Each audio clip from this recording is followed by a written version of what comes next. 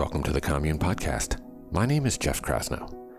Today on the show, I welcome Ruby Warrington. Ruby is a British-born thought leader and writer, and Ruby has the unique ability to put her thumb on issues and ideas that are destined to become part of the broader cultural narrative. In her last book, Sober Curious, which we discussed on the show, she identified the growing trend of folks that are eschewing social alcohol consumption. And that's become quite a movement now. In her new book, Women Without Kids, The Revolutionary Rise of an Unsung Sisterhood, Ruby asks the question, what if being a woman without kids were its own kind of legacy? In today's conversation, we take an anthropological dig as well as a personal look into a stubbornly taboo topic, women who forgo motherhood. Ruby gives us a brave reframing of everything it means not to be a mom, and at a crucial point in our history. Our discussion about motherhood and non-motherhood and women's ongoing fight for gender equality is set against the backdrop of a global reproduction slowdown. Almost 50% of women over the age of 45 in the United States do not have children. Now, Ruby emphasizes that the cohort of non-mothers is by no means insignificant in the historical and cultural narrative, and whether they are childless by design or by circumstance, they should be able to live without regret, without shame, and without self-doubt. And with open hearts, we discuss why the unsung sisterhood of non-mothers are no longer pariahs or misfits, but a vital part of our evolution. Now, this was a touching and sometimes emotional conversation, and I hope you enjoy it. But before we dive in, I want to let you know about some of our programs on the Commune course platform. If you're interested in courses on spiritual and personal development, nutrition, gut health, Ayurveda, hormone balancing, you can sign up for 14 days of free all access to Commune's entire course library, including more than 130 courses on spiritual and physical health. Just go to onecommune.com/trial. And please support this podcast by subscribing and leaving a review on your favorite podcatcher. Okay, without further delay, I present to you Ruby Warrington.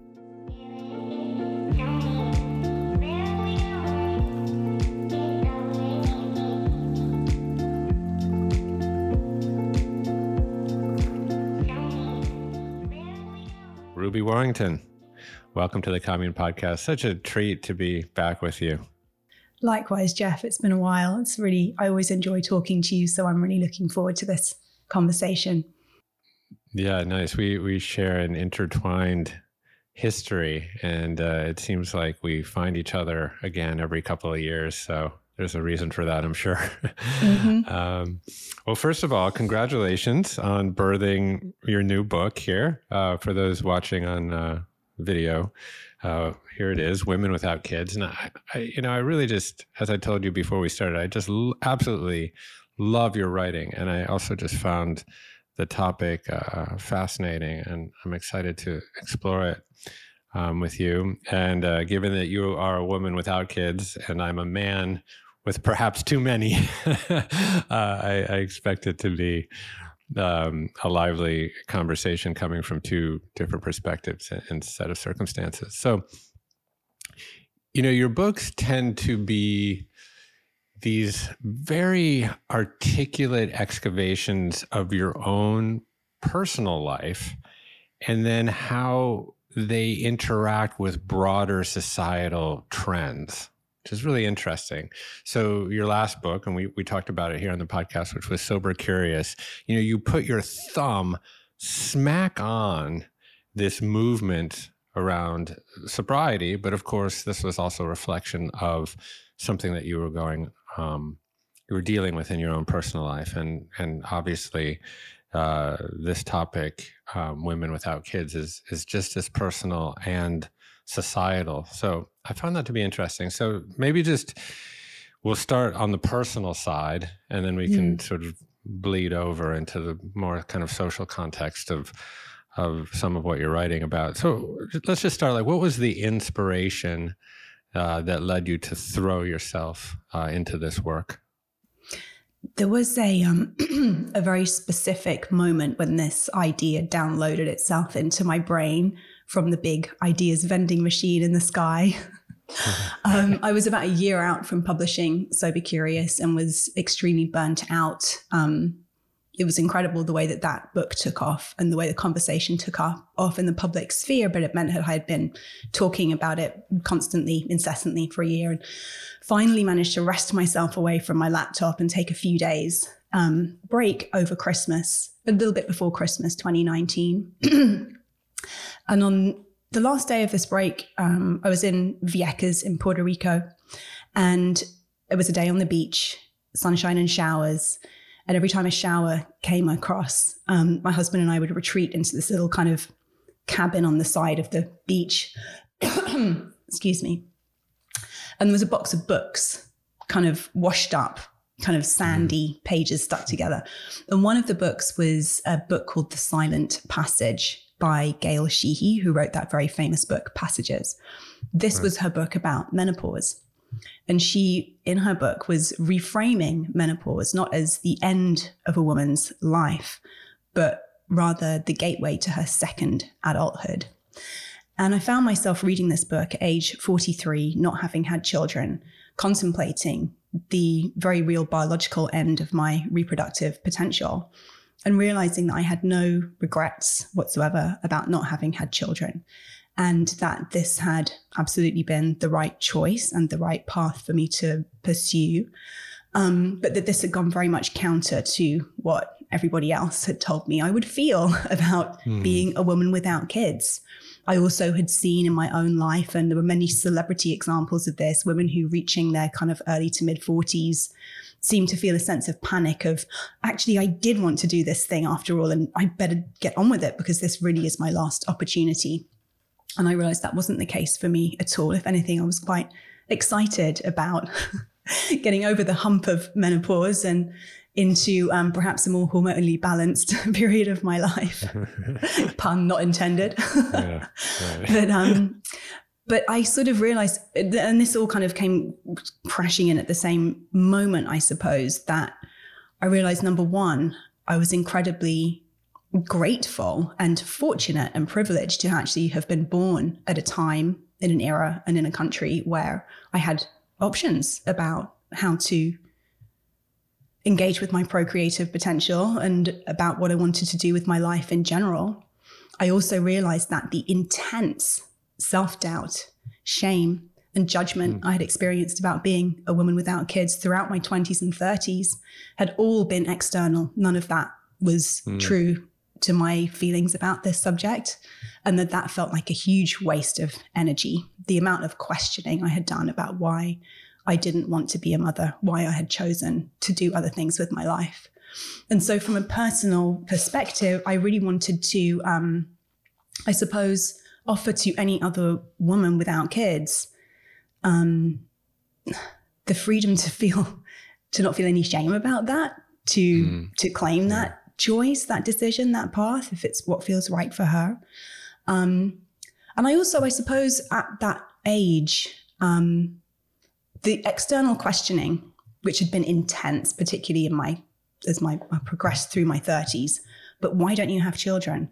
Are you sure? Have you thought about this? You will regret it. You might not feel like it, but that's not the case. You do really what you do want it really. It was very, very intense, and people felt incredibly entitled to have a lot of opinions about this. I think that had sort of eased off actually in my early 40s, not least because lots of the people who'd been doing the questioning were now busily kind of embroiled in the daily tasks of raising their own children. And I actually felt that I had enough clarity and headspace to be able to answer some of those deeper questions myself from a perhaps more slightly detached place. I'd always been quite confident in this inner knowing that motherhood did not feel like it was a role that was right for me. But now I felt really ready to dig into why that was, because as much as I felt confident in that. It felt like it was right to me. I'm also very aware that this does go against my so-called biological imperative as a woman. Mm-hmm. That many people would say that the procreation of the species is the reason we are here. So why was it that I had never felt a desire for that? I became very curious about that. And so I really wanted to give myself permission, I suppose, to really dive deeply into answering some of those big picture questions about the decision not to have children. Yeah, well, certainly if there's a word that describes you, it's curious. It's interesting that you say that you had this internal knowing of sort of the affirmative no, or you talk about that a bit. But it took this moment on the beach, or this inflection point, to be able to completely shirk sort of the external biases that are so connected to this concept of pronatalism, right? So could you kind of unpack, and you just did in some ways, but more concisely, the concept of pronatalism and how and where it shows up? So pronatalism, I hadn't heard this term before I started researching this book. Actually, I might have heard it used in reference to various policies that governments might be putting in place in order to encourage people to have children. For example, I think Hungary is one country that is described as very pronatalist, meaning that they actually pay quite large cash advances to potential parents to encourage them to have children, these sorts of things. But the term was first used in a conversation when I interviewed a woman named Jodie Day, who has an organization in the UK called Gateway Women, which is specifically set up to help people grieve their childlessness, people who are childless not by choice and who have struggled with infertility and not been able to have the children that they want. I wanted to speak to that perspective in the book too, so I interviewed Jodie and she used the term and she described it as a cornerstone of patriarchy, which essentially is an ideology. Pronatalism is an ideology that says that parents are more valid than non-parents. And that within that, heterosexual married people are more valid than single people. And it's a simplistic explanation, but it's one of those terms or one of those explanations when you hear it, you can't then help but sort of see it everywhere. And particularly for people who don't have children, there's almost a visceral sense of, oh yes, I feel the impact of that in the way that people talk about my procreative choices, in the side eye I might have got, the subtle or not so subtle encouragement or admonishment from other family members, other members of my community about my not being a parent, or also not being married. So yes, pronatalism is this belief that really is kind of baked into our societies that what human beings are here to do is to procreate, and that if you do not do that, you are somehow shirking your duty as an adult human being.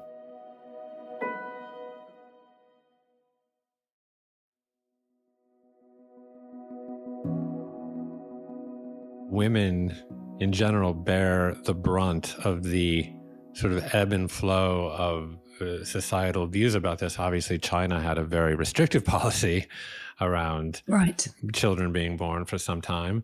And then it's a little bit damned if you do, damned if you don't in the workplace, because while there's stigma attached to women that have, are selfish and just career focused, to the exclusion of their, of the nature of nurture. There's also a viewpoint, I think, in corporate America of like, oh, well, mothers aren't as productive or something. So it's like it's a very, very, very difficult tightrope to walk. I mean, I'm curious, I've heard you speak about your family, and, I come from a broken family. So my parents had this extended acrimonious divorce. And it really could have resulted in me just absolutely shunning the notion of relationship, of like, oh, that's not going to work, you know. I went the other way. You know, I've met Skylar at a very, very young age, and in some ways I was very needy. And it's not like I was looking for a mother per se, but she did fulfill some roles that were perhaps more that of a nurse than of a partner or something. Not sure. But, you know, I know that you also grew up in a broken home. And I also know that, you know, your father, I believe, is the primary caregiver for your stepbrother. And so, you know, I'm curious to what degree your family circumstance influenced your decision not to have children. Well, this actually was one of the big entry points. And one of the things I was most curious about when I first started thinking about, well, why did I never want to have children? And I sort of asked the question of myself, and then I put it into an online survey, and which I also kind of sent around to my audience and got about 200 responses. How does our experience of being mothered impact our feelings about becoming a mother? Now, obviously, this is about women without kids, so I'm speaking very much to the female experience. I think there needs to be a brother book about men without kids. And actually, as a slight aside, I do think the fact that within the child-free and childless kind of space as it exists, there are 0 male voices. This is not indicative of the fact, I think, that being a man without kids doesn't have a big impact psychologically, sociologically on a man's life too. But I think it shows the extent to which we still see child rearing and family life as very much the female domain. When, as we know, it takes a male and a female to create a child. And men and women are equally, supposedly, biologically hardwired to reproduce. But within pronatalism, as it is an extension of patriarchy, we still very much see child rearing as a women's issue. So that's kind of a bit of an aside. Interesting. So, but also, you know, I was thinking about how does our experience of being mothered impact our feelings about becoming a mother? And within sort of broadening out, then how does our experience of family life influence our feelings about creating a family and what we want our family to be?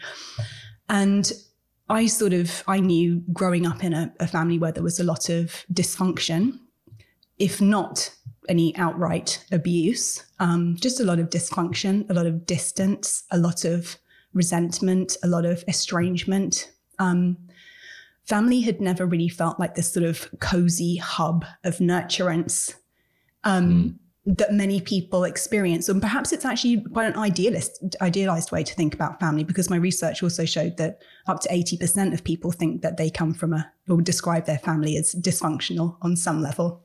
But in the survey that I sent out and within the responses I received, there was a very clear link that people's experiences of being mothered had a very profound impact on their feelings about becoming a mother. And that for people who were either choosing not to have children or who were questioning whether or not they wanted to, a fraught or difficult relationship with their mother was often a part of the puzzle. And in terms of coming from a broken family or a family of divorce, there's no clear research or numbers to show that people who don't have children are more likely to have that kind of a background. And I think actually can be a really strong urge among people to heal that or do it differently with their own family. You know, having children, having a family, finding a relationship where you can sort of do it how you wanted to experience, to create for yourself what perhaps you didn't experience in your family of origin, your biological family with your parents and siblings. That I would certainly say was the case with my mother. She did a pretty amazing job given the resources that she had available to her in creating a very loving and emotionally supportive home for my brother and I. It was fraught in other ways. But you touched as well on my father's situation. So my half-brother, his son with his second wife, has very, very severe disabilities. He was born when I was 20. And I hadn't been living in the family home. I mean, I hadn't really ever lived with my father. He and my mum separated when I was 1. So I didn't have that sort of growing up experience with him where we bonded as siblings. And being so much older than him as well, I was very much kind of on my own trajectory by the time, but certainly by the time his disabilities really started to present. He's 27 now. My dad's 76, and he and his wife remain my half-brother's full-time caregivers. They haven't been able to find residential care that is sufficient to meet his needs, which are very, very severe and intensive and 24/7. And I think growing up in close quarters, watching this play out, as much as I always had an inkling that there were other things I wanted to do with my life besides become a parent, I also, have a very firsthand, close-up awareness of what it really takes to raise a child with disabilities. And given that one of his conditions is very severe high-spectrum autism, and knowing that the extent to which that can be heritable, I think that was another stop sign for me on the road of that decision-making. Yeah. And, we just haven't equipped our society with the support systems, around, how we care, for people that have certain disabilities. And so then it becomes incumbent on family members to provide that kind of care. And I can only imagine what it would be like at 76 years old when you're in your putative golden years, to be, the primary caregiver for someone who I'm not sure if the condition is kind of epileptic but it seems like there's seizures and things like that, which is incredibly intense and, can require emergency room care and all this kind of stuff. And then, we just don't seem to be able to scaffold our society with the resources. And I know that this spills over really into what, I can't remember the name of the woman who wrote the book Birth Strike, but I know you mentioned it. But it carries over, I think, into a lot of the trends or tendency now for women to say, hey, no, affirmative no. Like we simply don't have the institutional support to be able to properly, raise children, and particularly children that have some form of disability. So it's and I think we can get into some of the reasons why this is, we're seeing, massively declining birth rates. But there's another question that, I was thinking about, and I know that you broach it, but the subtitle of the book is The Revolutionary Rise of an Unsung Sisterhood. And, you're there, it's kind of at the tip of the spear, fostering and shaping this sisterhood. And in doing so, you're having to create some bedfellows where that might have some kind of innate tension. So, you talk about childless by design or childless by circumstance. So there are women like you that have strongly set up and stood up and said, this is just an affirmative no. Like, I know who I am and this is not me. But then there's also another significant group of women who have really always wanted children, but for one reason or another are physiologically incapable of having children. So there might be sort of this inherent tension between those two groups, right? Of like where, women who are infertile in some fashion could look at women who are more in the affirmative no camp and with a bit of resentment, but you're sort of fostering a sisterhood among them. And I guess I would say, like, what are the commonalities that are shared across these groups, and how do you form this broader sisterhood? before I answer that, I just want to reflect quickly on something else that you brought up. So just to close off on sort of speaking about my dad's current situation, he and his wife live in England, where there is a much more robust social support system in place. Right.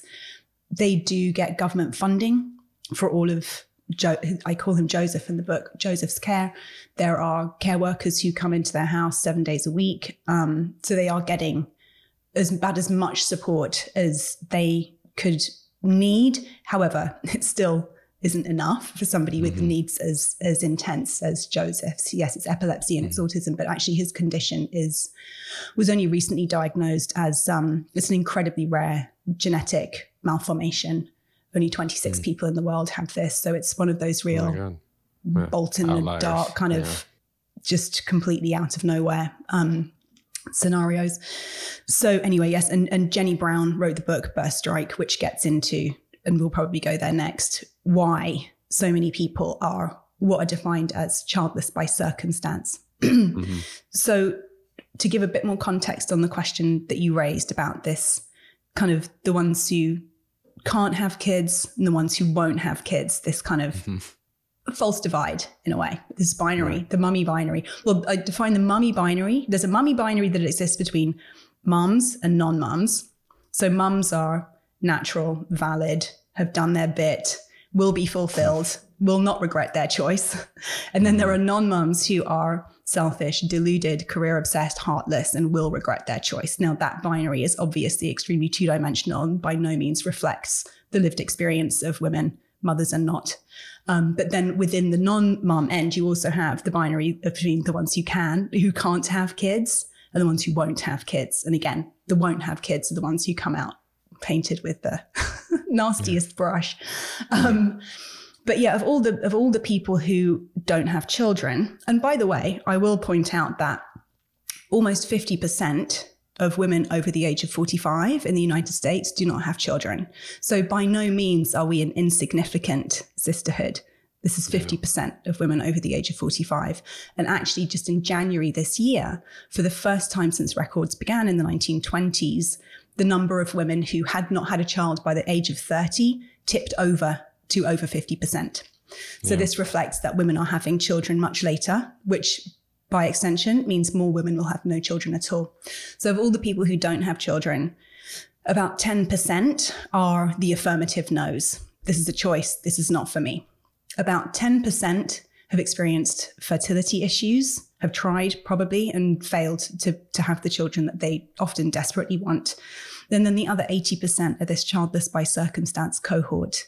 So not necessarily definitely wanted to have children, but probably would have had things sort of worked out differently.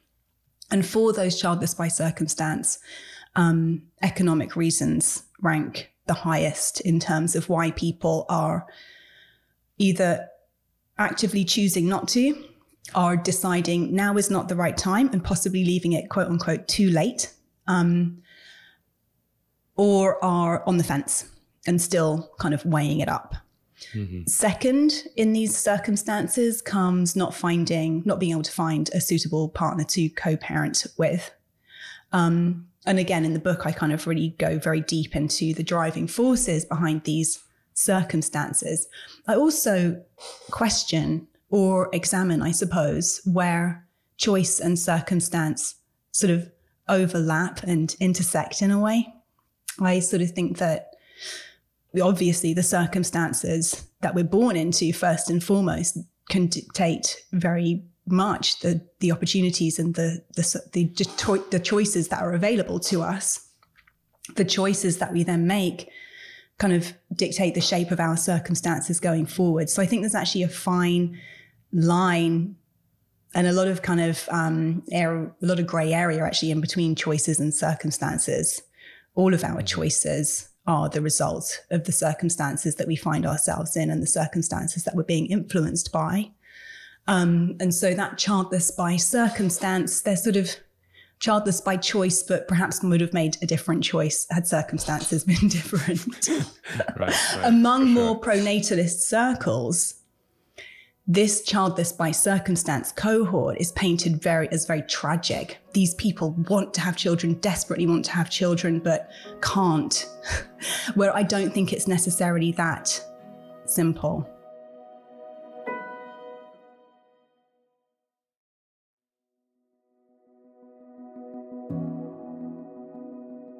I know a lot of the Catholic families that I know from the East Coast that have like essentially a baseball team of children.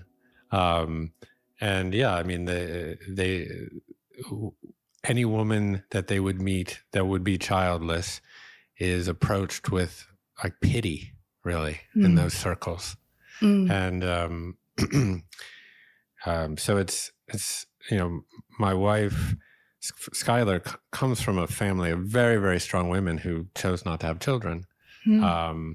And they were kind of amongst this community. And I kind of saw that bifurcation that you talk about, that sort of binary of like, okay, well, those are the kooky, esoteric, eccentric, women. They happen to also be very successful. So they were sort of revered in some fashion, but they were just seen as strange and outliers. And there were these Catholic families, birthing, a child every other year. And it's like, and I know you speak about some of you can almost set your watch to the sort of political affiliations and whatnot of those families, right? So they tend to be quite conservative, white, affluent, et cetera. And that, goes to perpetuate, certain concepts that we have as normative in our society. So, right. Exactly. And in terms of you asked about the commonalities among this sisterhood. Well, I think it's one of the most ambitious, it's an incredibly ambitious project overall. And I suppose I just want to give you a little bit more here on, so you asked me at the beginning of the conversation about my personal reasons for writing the book.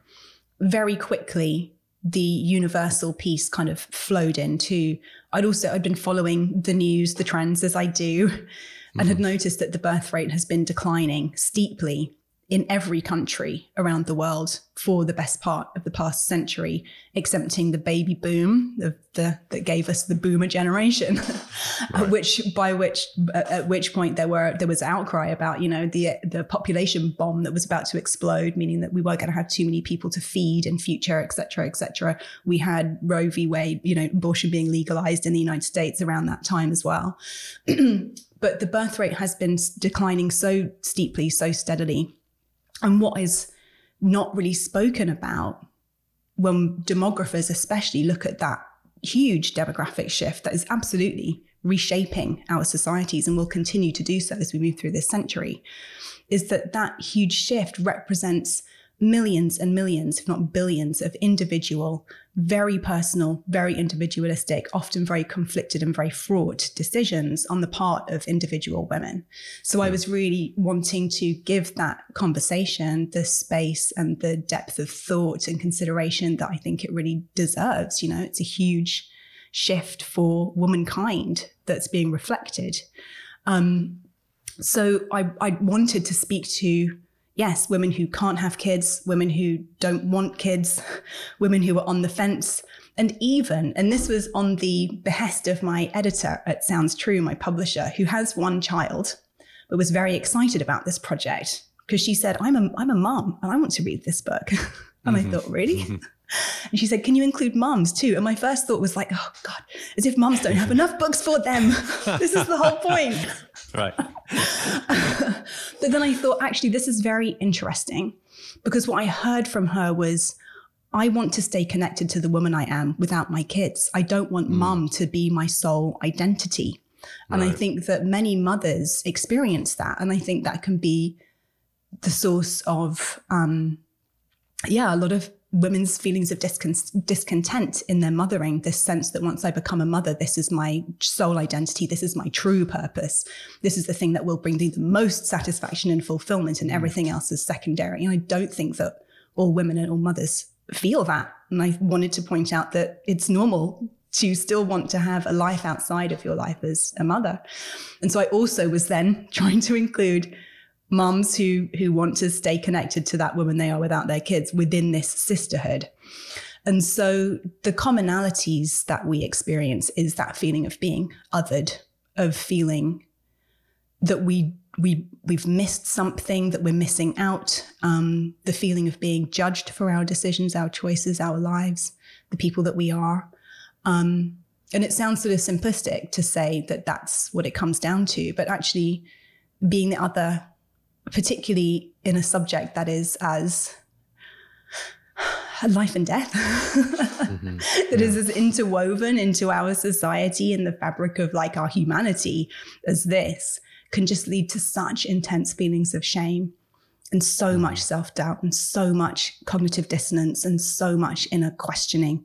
And this is a huge, huge expenditure of energy. This can be extremely prohibitive of us really pursuing what does light us up and what we do feel passionate about fully without shame.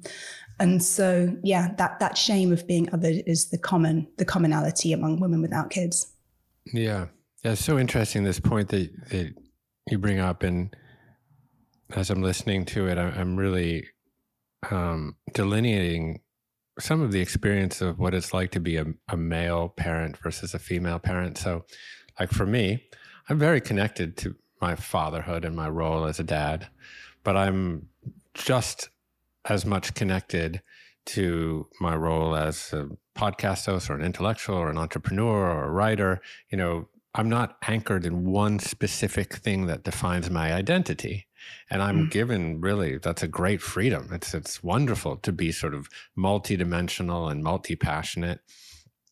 But I think what, you point out so eloquently is that many women anchor their identity in their motherhood. And I know a lot of women, because I'm 52 now, and I know women that are like in their mid-50s and early 60s whose kids have left the house, for example, and they go through these periods of extreme depression and sort of liminal kind of feelings of self-doubt and worthlessness, et cetera, or they don't know what their role is anymore because they've girded their identity so deeply in motherhood. And it's and I think as you speak to kind of how mothers can relate to the work that you're doing, I think a lot of those women really can, because they all of a sudden, when, the kids are off, doing God knows what, there is this feeling, this sense of loss of identity. And so, anyhow, I think it's just very different, not for all men, but for, I think, many men, because we have been sort of afforded that flexibility, to be a dad, but, probably not generally be the primary caregiver and, pursue career and all that stuff and get sort of a lot of gratification from a lot of different parts of our life. So it's interesting. And this is what the second wave of feminism fought for women to have. In fighting for women to be able to, quote unquote, have it all. It was about enabling women the opportunities to get an education, to pursue a career, to pursue financial independence, to pursue financial prosperity in their own right without having to depend on a man to provide those things for them, and to also have children. However, the past 4 or 5 decades have borne out how challenging that is to really, quote unquote, give yourself to both a career, particularly if it's a career that has a kind of more creative or entrepreneurial bent, where you are really generating that for yourself, with the demands of motherhood, And so I think that's something that's really falling apart for the generations of women currently who are deciding, rather than burn myself out trying to do it all, quote unquote, like a man, I'm going to choose one or the other. Because the difference is, who was I can't remember, some Instagram reel, some comedian. I think it was Ali Wong. It was just a reel from her recent Netflix special going, do you know how much more successful I would be if I had a wife? And I think that sort of like really shines a light on where this fell apart in a way, In some of, just pulling statistics and researching a little bit before our conversation, just to kind of underscore and the kind of depths of the trends right now around birth rates. And you may have statistics that are more up to date than I do, but let me just pull some of these that I found. So the percentage of women aged 15 to 44 in 2015 to 2019 that had a biological child is now just 52%. So barely over 50%. And that is down significantly, even just from 5 years prior, down 3%. The declines, this was interesting, have also been seen for men becoming fathers. So 39.7% of boys and men aged 15 to 44 had fathered a child. I mean, just less than 40%. Right. And by 2019, the average female aged 15 to 49 had given birth to 1.3 children, and the average male had fathered 0.9 children. Right. I'd love to see a 0.9 of a kid. What does that look like? And I was that statistic sort of made me scratch my head. But then, of course, I have chickens, and then I realized you only need one rooster. So I kind of figured that out quickly. So the statistics are really significant here, hugely, and we've touched on some of the causes. I was just reading Vivek Murthy's book on loneliness. So he's the U.S. Surgeon General, and he's declared loneliness as this epidemic. And God, there's some other statistics in there. Single or not, 58% of all Americans report that they eat every single meal alone. I was like, no, that's got to be a typo. I read it like 9 times. Wow.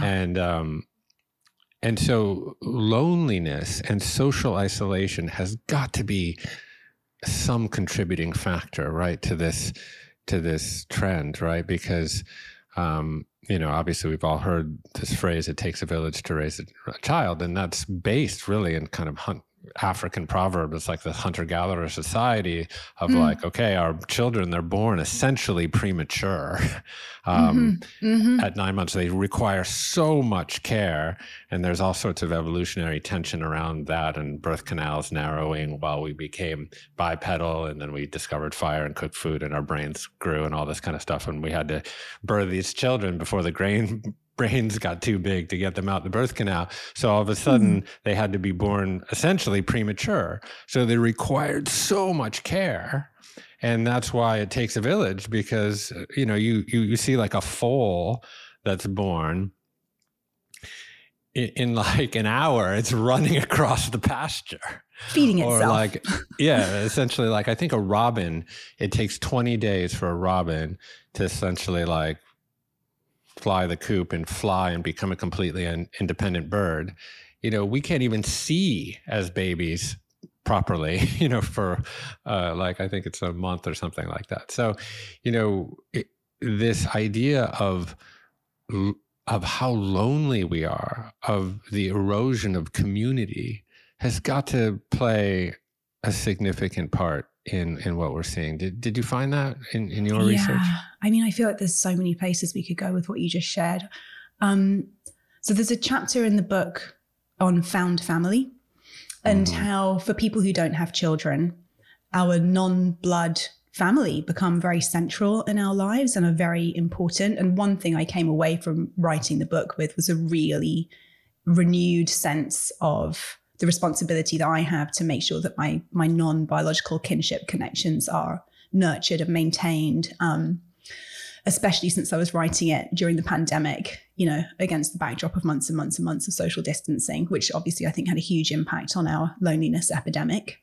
When you get out of practice of being in communion with others, it becomes easier and easier just to isolate, and less harder and harder to kind of see the point, I suppose, of making those interactions, especially. And I mean, like I said, there's so many places that we could go, and they're sort of all crowding into my head at once. That's okay. But there are many. There was a fantastic David Brooks piece in The Atlantic that came out around the time I started researching this, on the why the nuclear family was a mistake. So he charts the decimation of these kind of wider, more tribal, kind of interconnected family systems over the course of the past couple of centuries into smaller and smaller and smaller family networks. And then with the divorce boom of the 1980s, even those nuclear family units, 2 parents, 2.4 kids, were split apart into even smaller constellations of often solo parents, kind of independent parents. And then these sort of fractured family systems where you might have step families, et cetera, et cetera. And within that fracturing, a real loss of community and a loss of our sort of tribal roots, I suppose. There was also demographers in the 1970s started talking about what they termed the second demographic transition, where they predicted that actually everything from this sort of breakdown of more traditional family networks to women's emancipation, meaning women were going to spend less time in the home, tending, doing the caregiving in the home, to globalization, meaning that more people were going to move to different countries and be separated from their families in that way, and immigration as part of that too. All of these things would lead to, one of their big predictions in the 1970s was smaller families and people having far fewer children, because there's just been less emphasis placed on the importance of the family as the nucleus of society. And so this is all part of our drive towards individualism, which has given people a huge amount of freedom and autonomy and opportunity in their lives. But the cost of that has been these more community, intergenerational, interdependent support networks. And I think the loneliness epidemic is part and parcel of our thrust towards more individualistic societies as well. I also make the point in that chapter that our app culture, whether it's social media, whether it's dating apps, whether it's Deliveroo, whether it's banking apps, whatever it is, apps have eroded massively and very, very quickly the actual need for interpersonal human interactions. It is quite possible now to never leave your apartment and get everything you need sort of brought to you, everything you need that is apart from the kinds of, especially deep, intimate connections with other human beings that ideally are what lead to the procreation of the species, right? So I think all of these things have kind of combined and they're all contributing to this loneliness epidemic. And yes, I think the more individualistic and individuated our society becomes, the less opportunities there will be to form those, like I said, ideally deep, intimate connections that are what kind of start a family, you know?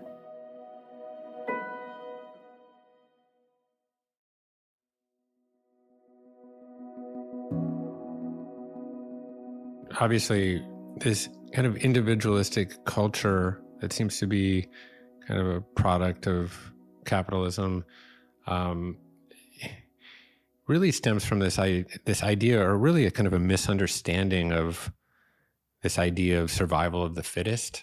So we've kind of painted that idea as kind of the Marlboro Man hero, or like the, star athlete, the king of the jungle kind of, this only the strongest will survive. But, upon greater examination, what you actually find is that community is an adaptive advantage. It's actually nature selects for community, not for individualism.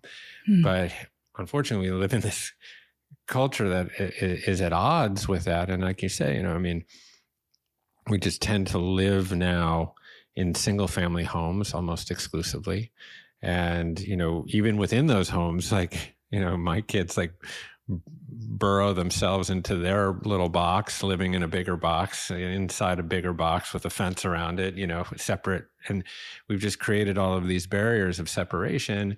And then, we create these kind of digital facsimiles for connection. But in study after study, social media has been shown to actually exacerbate feelings of loneliness and not connection. And so then, you wonder where societal bonds start to fall apart, and we don't feel as if we have the support or the resources to do things that we might otherwise do.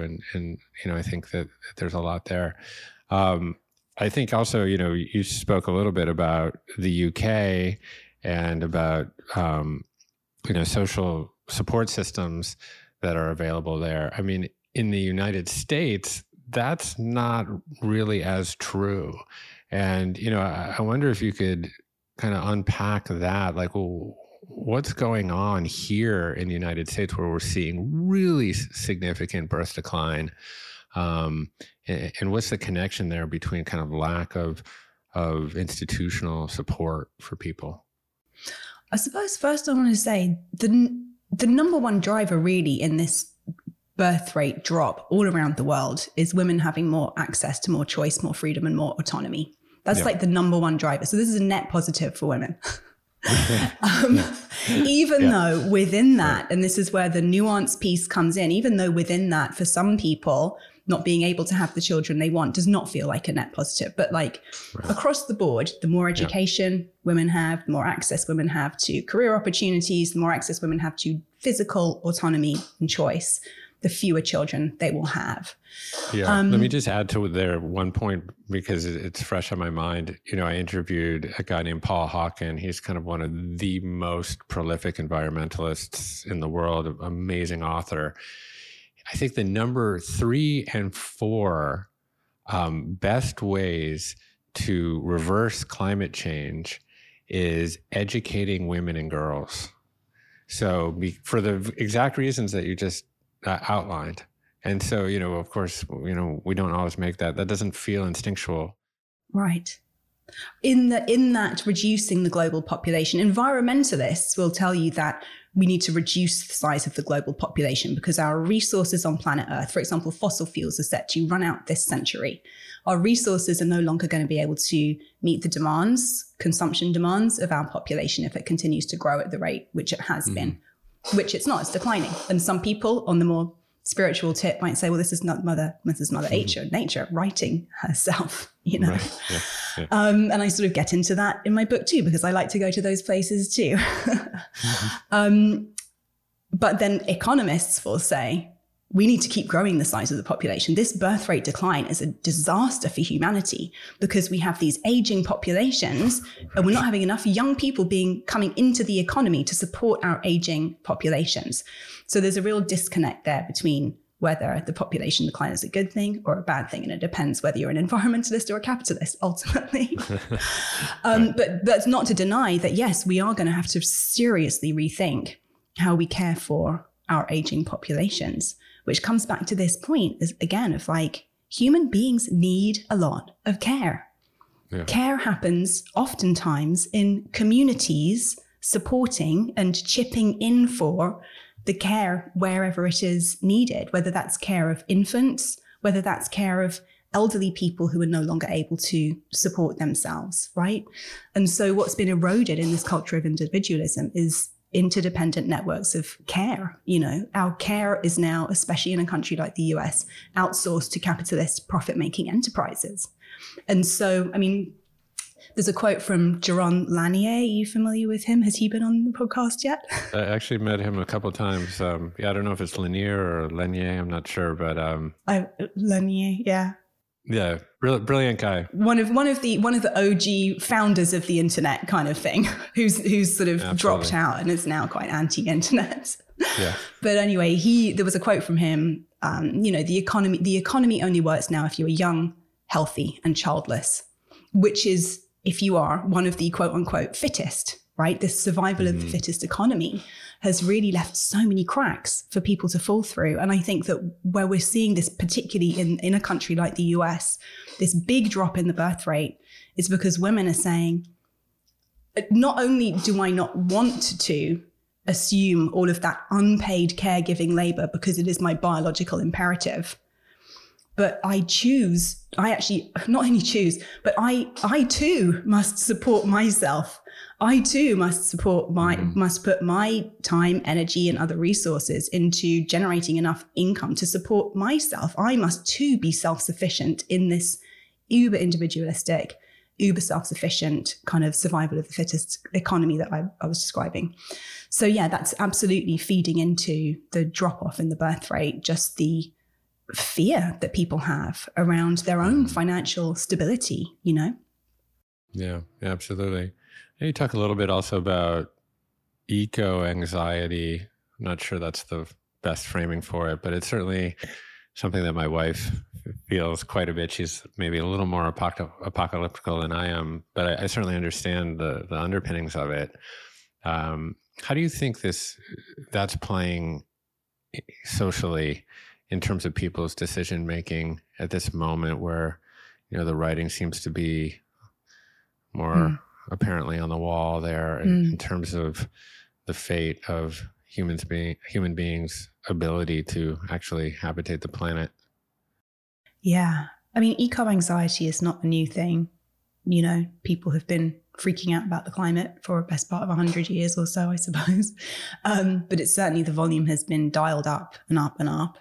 And I use the term in the book, childless by climate change. I haven't really seen that used elsewhere, but it seems quite fitting when applied to particularly Gen Z and people kind of in their mid-20s who are contemplating whether or not to become parents, with that, you know, fateful date 2050 in their minds, thinking, well, if I have a kid now, I'll be just about hitting college by the time we reach irreversible climate collapse. That doesn't sound like a great world to be bringing my children into, you know? And I definitely have met people who've been very distraught and who are grieving, not being able to have the children that they would otherwise have had because governments globally refuse to take consolidated and decisive action on reducing carbon emissions, is what it comes down to.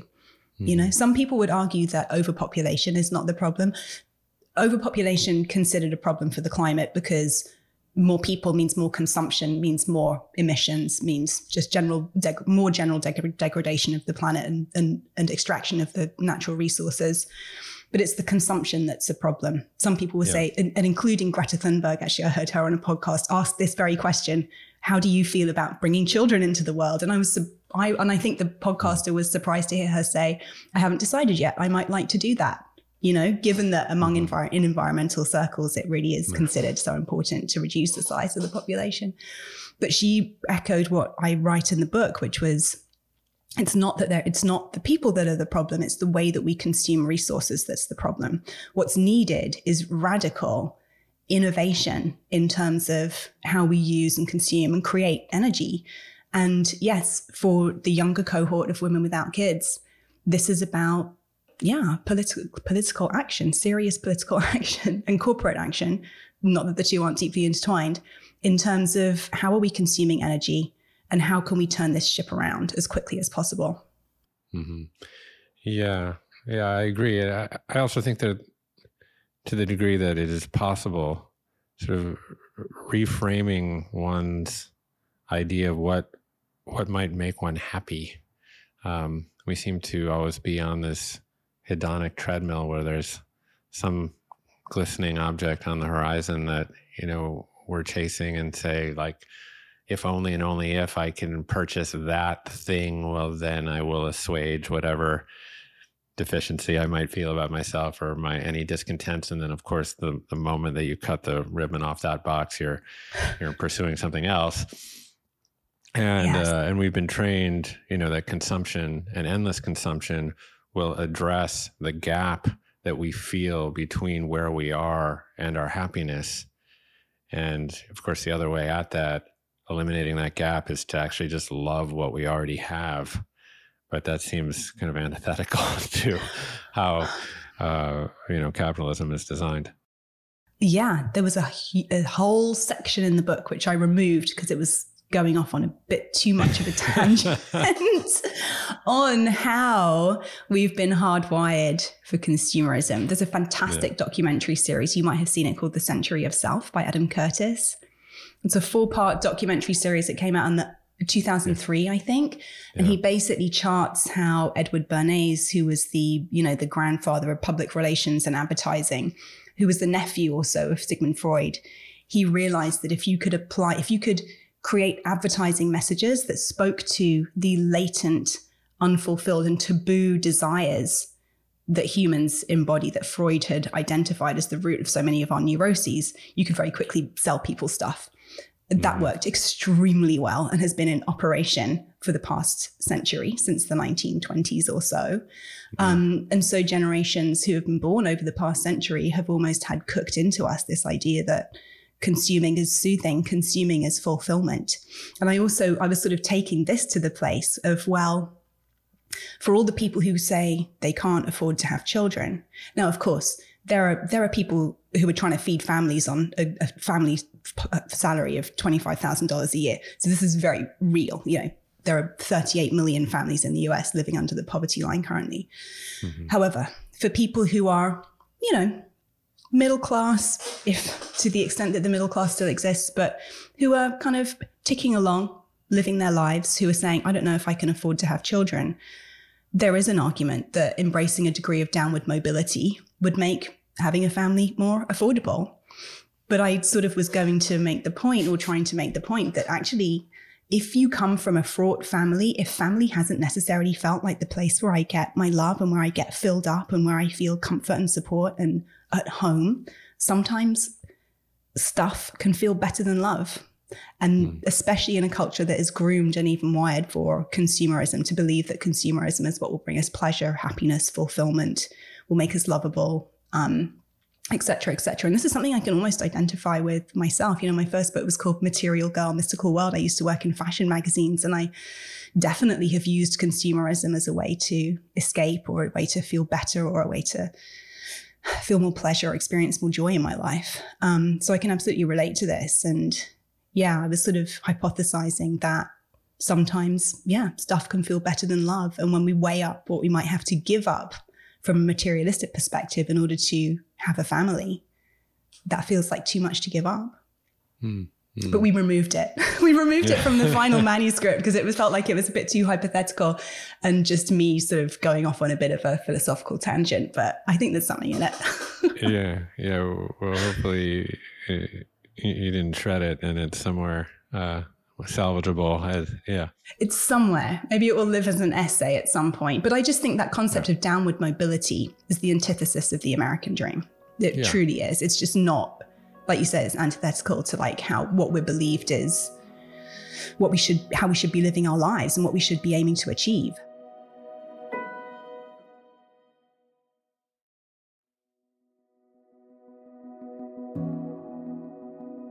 All systems become unhealthy when they go into dysbiosis or imbalance, essentially. And we have been a culture kind of dominated by yang, if you will. So sort of that kind of sanctifies sort of the kind of male properties, if you will, of like endless growth, at the expense of repair, for example. All of the metrics that we use to measure society are always like, how much did you grow? GDP, S&P 500, Dow Jones International, and all this kind of stuff. So I think, one of the brilliant impacts of this trend of women without kids is that hopefully we can actually introduce more women leaders that can bring society into a greater balance, where we can sanctify and value repair and reparation as much as we value, kind of these concepts of like endless growth, or sort of the male economy of war, for example. All of these things that sort of continue to sort of perpetuate out. But then I suppose, like, you brought up this concept, I think it was called generativity, right? I think it was an Erik Erikson concept, right? Of kind of, maybe you could frame it for me, but essentially how I understood it was like sort of the ability of one to kind of transcend their own personal interests and provide care and concern for younger generations. And that's obviously, you can very easily connect that to motherhood. But for women without kids, where is the opportunity for generativity? I want to speak very quickly first to the piece about growth. Yeah, please. When people talk about population collapse, this is the term that many economists will use when they talk about this aging population. What they're talking about is the collapse of an economic system, potential collapse of an economic system that requires perpetual growth in order to give its shareholders what they are signed on for. Right. Perpetual growth meaning perpetual supply of more workers and more consumers for the more products that we need to make to continue to generate more profits. So there's that. And I do think, again, back to my kind of, is this decrease in the population part of Mother Nature's way of righting herself? Nature has been extracted from to an absolutely disgraceful degree in the name of perpetual growth, in the name of perpetual harvest by the capitalist interests that dominate our planet. And so, yeah, there does feel, and this sort of ties in with Jenny Brown's work with birth strike, that perhaps on some level, women withdrawing from reproductive duties, whether consciously or unconsciously, by choice, by circumstance, is part of a righting or a rebalancing in terms of how we are extracting from the earth in order to feed this growth system that has sort of taken over on our planet. Yeah. In terms of generativity, this also ties into what you said about, potentially having more women leaders. I make the point in the book, and again, this is very generalistic. It's much more individualistic than this, but more women without kids will mean more women having more resource in terms of time, money, energy, creativity to put into projects, systems, etc., communities outside of the home, whether again by choice or by circumstance. It does, I think, mean more women having more influence in terms of cultural life, in terms of public life, simply by nature of the fact that it is so difficult, unless you are incredibly well-resourced as a woman, to be able to balance the demands of motherhood and the demands of having a vibrant or impactful creative or business career, or even political career. I think it's very interesting. And I was writing this, remember, in 2020, that three of the most sort of progressive female figures in US politics, Kamala Harris, AOC, and Stacey Abrams, are all women without kids. And I think it's very telling. Angela Merkel, woman without kids. So many female leaders in politics have been women without kids. And I think that's just, it evidences the fact that women are more likely to have that kind of influence when they're not also mothers. It's not saying that women can't have that influence who are mothers, because there are many mothers who are having a huge impact societally. But for the majority of women, it'll be easier when we don't have children. So again, back to your point about generativity. So even in the 1950s, Erik Erikson didn't link generativity to parenting necessarily. Generativity is, I think, the seventh of his eight life stages. It's from ages around 40 to 60, which is around the age that, women are either kind of really in the depths of their child rearing or coming out the other side, potentially into their kind of postmenopausal years. And he said that generativity is really about this life phase where we start to ask ourselves, how can I make my life count? In particular, how can my choices, my actions today have a positive impact on the generations to come, regardless of whether they're my children or not. And so I offer this as a framework, I suppose, for people who don't have children, men and women, to consider, how are my actions today potentially positively impacting the generations to come? I make the point that generativity sounds a lot like generous activity. And so anything that we do that comes from a place of generosity, I think, can be considered an act of generativity, whether it's towards another individual, towards our community, or even towards, the society at culture at large. Yeah, I mean, mentoring, engaging in community activism, volunteering, there's so many opportunities there to feel part of something greater than yourself. And,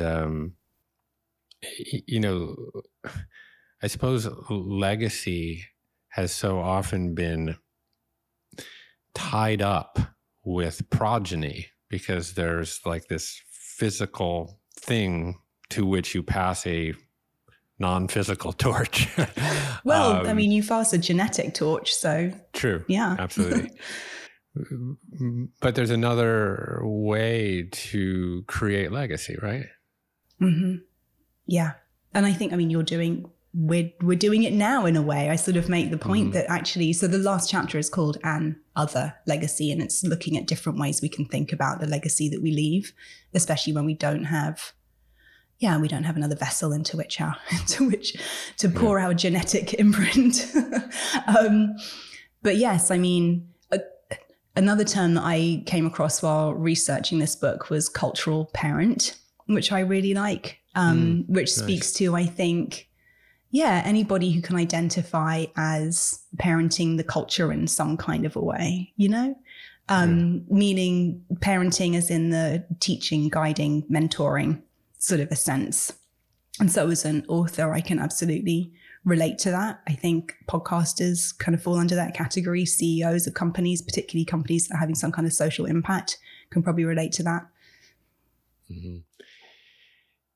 Yeah. I mean, kind of back to the personal, I listened to your conversation with Tammy Simon, who runs Sound True, which is your publisher, and, prolific woman with a tremendous amount of legacy and without kids, and kind of an affirmative no without kids.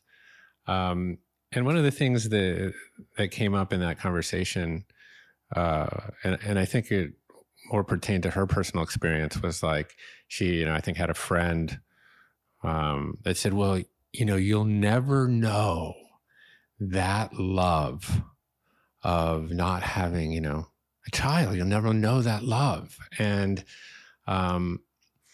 so, I can relate to kind of my own personal experience, just sort of as a product of my own experience of what it's like to have children.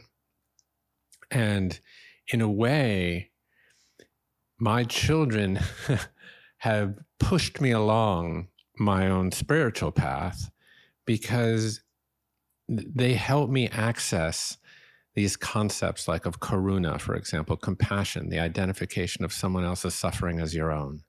So much, that's very, very easy for me to do with my children. It's like when they're suffering, I am suffering. I literally feel their suffering. And the other side of it's true. There's a concept called mudita, joy for someone else's joy. Like I was telling you before we started recording, my daughter got into the college of her dreams yesterday, and I was in tears all day just only for her happiness, and a pride for her doggedness and grit and persistence that I would never feel for myself. And in a way, my relationship with them has sort of helped me transcend my sense of self, sort of the illusion of self that the Buddha talks about, but also kind of my own self-absorption. And I wonder, and I'm certainly not saying that's an experience that is exclusive to parenting. That just happens to be my personal experience.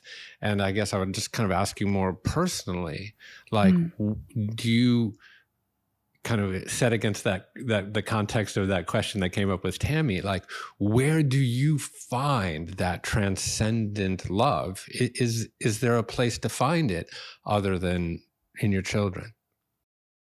I don't know, because I've never felt it with my children. Yeah. It's very hard to describing the quality of an emotion is almost impossible, I think. Mm-hmm. I mean, it's almost impossible for me to, you actually described it quite well, but it's impossible for me to imagine what that love, that specific texture of love feels like. Mm-hmm. When you were describing being able to feel your children's suffering almost as your own, I feel that about my parents, and it's absolutely heartbreaking. I felt that about my husband. Yeah. I feel that about people I pass on the street who are homeless, homeless and helpless. Yeah. And sometimes I think that as such a deep feeler and such an empath, that being a parent would almost be too much.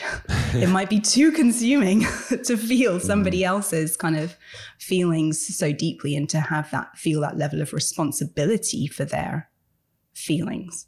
I don't know, does it feel like a responsibility when you feel your kids suffering? Do you feel compelled to ease them of their suffering?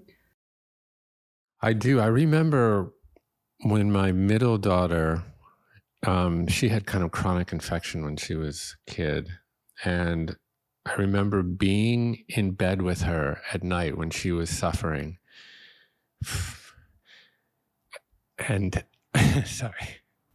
And I would literally say, like, give it to me. I can take it. I can manage it. Just give it to me. And so that was a very, and I don't think I've ever felt that in any other context.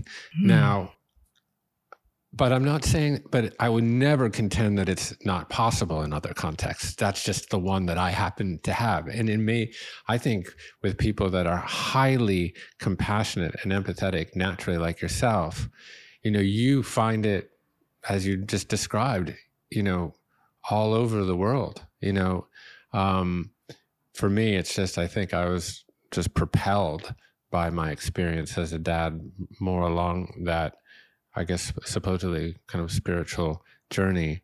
And, it's curious, like menopause and generativity with Erik Erikson. I think about like Carl Jung also kind of wrote about that, where it's like the first half of your life is like you're becoming an individual, you're individuating, you build up the ego.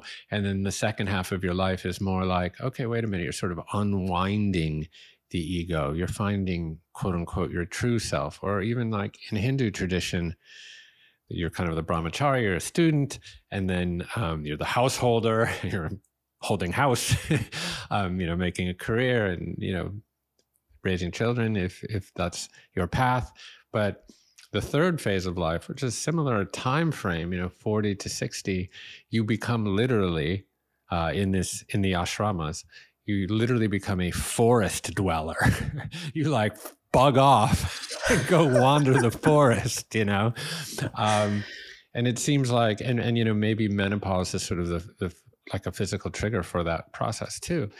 And you and I'm a little older than you, I believe, but, I think we're kind of both in this phase of our lives where we take kind of like a deeper inventory of like, who we really are and how we can be part of something greater, feel something greater, essentially transcend this feeling that we are a separate self, kind of locked up in a bag of skin, separate from the world around us, separate from nature, separate from other people, in competition with all these things. It's a fascinating time to be alive. I was always kind of not looking forward to this time in life, and now I'm just embracing it with all my muster. Reading Gail Sheehy's book made me so excited for my second adulthood. She made it sound very appealing for lots of the reasons that you're describing. Thanks for sharing about that experience with your daughter. That's the thing I know I'll miss. And that's the thing that I've had to make peace with, not having, that depth of a connection with another human being. In weighing my own sort of cost-benefit analysis around having children. That's what I know I won't be able to experience in this life. What you described, even the feeling tone of what came through as you were describing it. And I've made peace with, I won't experience that, but I will get to have all of these things that I know are right for me in this life, And so there is a whole chapter about regrets and acceptance and accepting that no one path will bring us everything that we want, and no one path will be without its challenges or its pains, So that's a huge part about of being a woman without kids, I think, is just making that very kind of mature assessment of the fact that, yeah, I've got one life. What choices am I going to make that will bring me the most contentment, the most joy, the most happiness, even at the expense of some of these other experiences that are only available as a parent in parenthood. And to your point about maturing, I've been thinking a lot in terms of our aging societies, how in a way society is becoming more mature. Maybe our society is being asked to grow up, you know, and be less self-focused. And actually our aging society and the aging populations is going to place more of a focus on what human beings have to offer in the second half of life. There's so much emphasis on youth and achieving a certain amount before the age of 30, before the age of 40. And then people are kind of written off once they're beyond their 50s. And I sort of think that what we're going to see is much more of an emphasis on what older people can bring to the table. I really, really hope so. My friend Chip Conley has started this thing called the Modern Elder Academy, in some ways to sort of recapture, repossess the word, the concept of elder from what now has become elderly. We used to like have the elders that we look up to and for wisdom and insight and experience. I mean, we even sort of created a god that looked like it.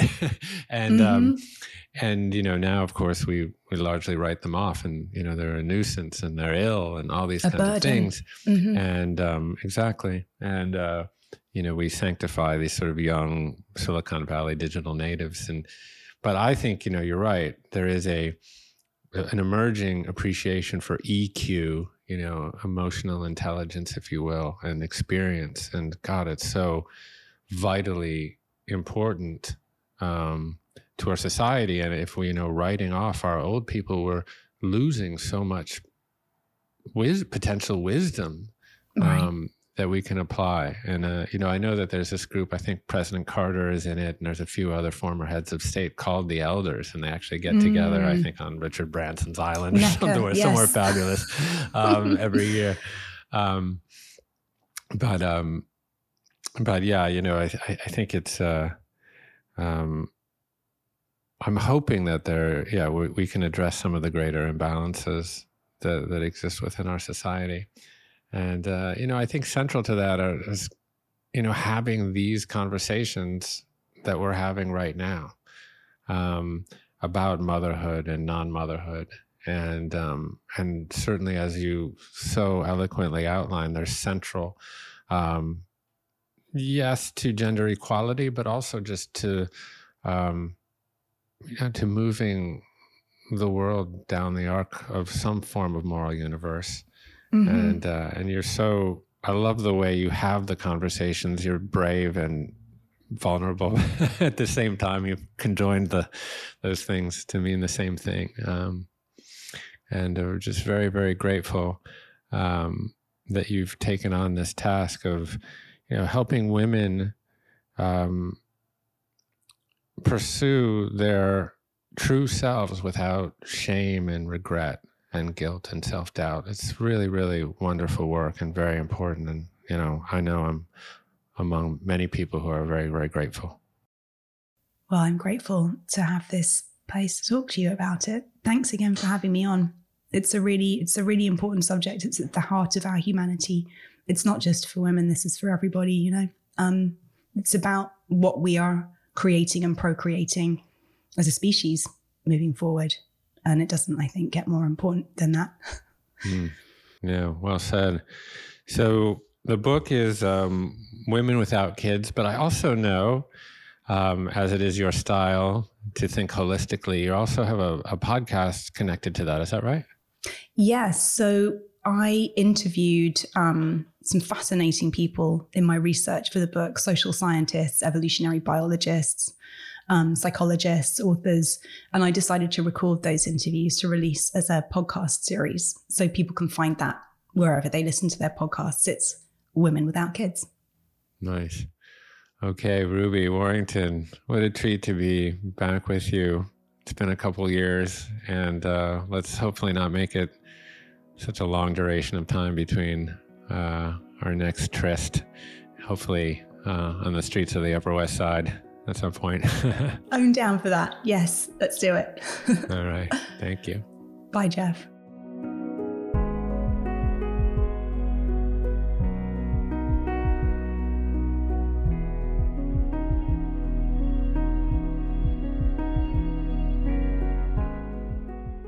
Thank you for listening to my conversation with Ruby Warrington. I urge you to check out her latest book, Women Without Kids: The Revolutionary Rise of an Unsung Sisterhood. And if you enjoy this show, please subscribe on Apple Podcasts and leave us a review. It makes a huge difference. And if you're a regular listener, you have a sense for how much effort we put into this show's creation, and we do our best to keep advertisements to a minimum. So if you're looking for a way to support our efforts here, the best way is to subscribe to Commune. You'll access more than 130 courses now, featuring the world's top authors and thought leaders. And you can check it out for 14 days for free at onecommune.com/trial. Of course, feel free to reach out to me directly at any time at jeffk@onecommune.com. Lastly, I'd like to thank the folks that make this show possible week over week, including Jacob Laub, Megan Stone, Leda Maliga, Violet Augustine, Silvana Alcala, Wellington Gonzalez, and Ryan Tillotson. Okay, that's all from the Commune for today. My name is Jeff Krasnow, and I am here for you.